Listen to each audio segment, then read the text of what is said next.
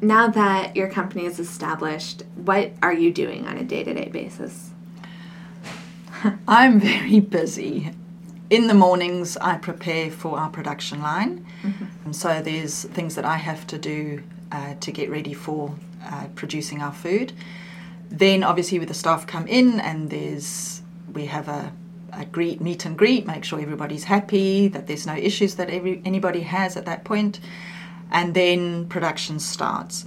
I have at this stage a supervisory role there, in that I just make sure that what is being made is made correctly, that they're using the right ratios of ingredients. So I just make sure that everybody's doing their job properly. Then there's a load of admin that I have to do. There's emails that I need to attend to. We get a lot of queries all over the country for our food.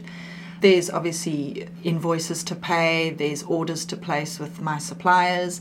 There's delivery notes that I need to put out to my distributors when they get their deliveries, and obviously all the financial side that goes with that, and sending them invoices. So there's a lot of admin that I'm doing.